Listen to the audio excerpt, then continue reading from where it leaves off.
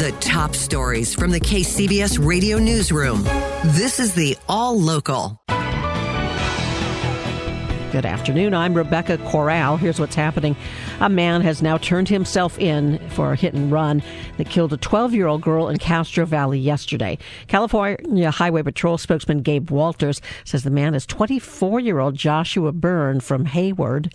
He's since turned himself in as of just shortly after 8 a.m. this morning to our Castro Valley area office. So right now he's under arrest, and he's going to be charged with felony hit and run and vehicular manslaughter. Lana Carlos was hit about 3:30 in the afternoon yesterday while she walked home from Creekside Middle School with her older sister. The girls have the green light crossing signal. Walter says Byrne was making a left turn onto Crow Canyon Road in his pickup truck when the sisters were hit. Hundreds gathered outside the Sonoma County Courthouse in Santa Rosa to protest the recent ICE arrests of 2 immigrants at the court facility. KCBS's Jeffrey Schaub reports that the arrests and 2 more attempted by agents have the Spanish-speaking community on edge. Al darme cuenta que están destruyendo familias. I'm saddened over how ICE is destroying families. That was just one of several people who say Sonoma County's community is enraged by the recent ICE arrests, including one man who was waiting outside a courtroom. We were here to convey the message to our community. Stay strong. Renee Saucedo is program director for the Alliance for Active and Solidarity Women. We need to fight the right-wing rhetoric that portrays our community as a bunch of criminals. In a third incident last week, ICE agents tried to arrest a woman at her home. She wouldn't open the door, instead demanding to see a warrant.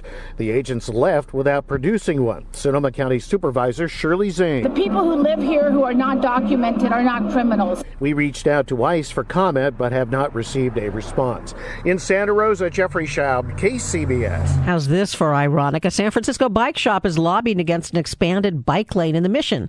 KCBS's Matt Bigler spoke with the store owner who says it's about a lot more than just lost parking spaces. Shop owners here on Valencia Street say the city's plan to install a protected bike lane with barriers has been shoved down their throats with little input from businesses. It's take it or leave it. It's basically take it and take it. Paul Olszewski, the owner of Valencia Cyclery, says of course they support cycling safety, but he and other shop owners are concerned about the elimination of nearly half of the parking spaces here. Parking really helps. Is it a make or break thing? I don't know.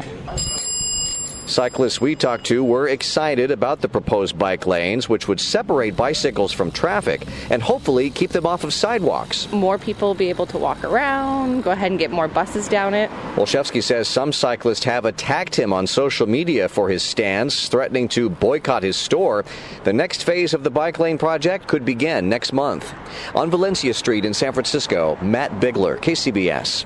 It doesn't matter whether you're a tourist or a local. Everyone wants that perfect picture of the Golden Gate Bridge. But as KCBS's Susan Lee Taylor reports, many people are breaking the law to get that unique shot. Drones flying above and around the Golden Gate Bridge. It's been illegal since 2014, but that's not stopping people.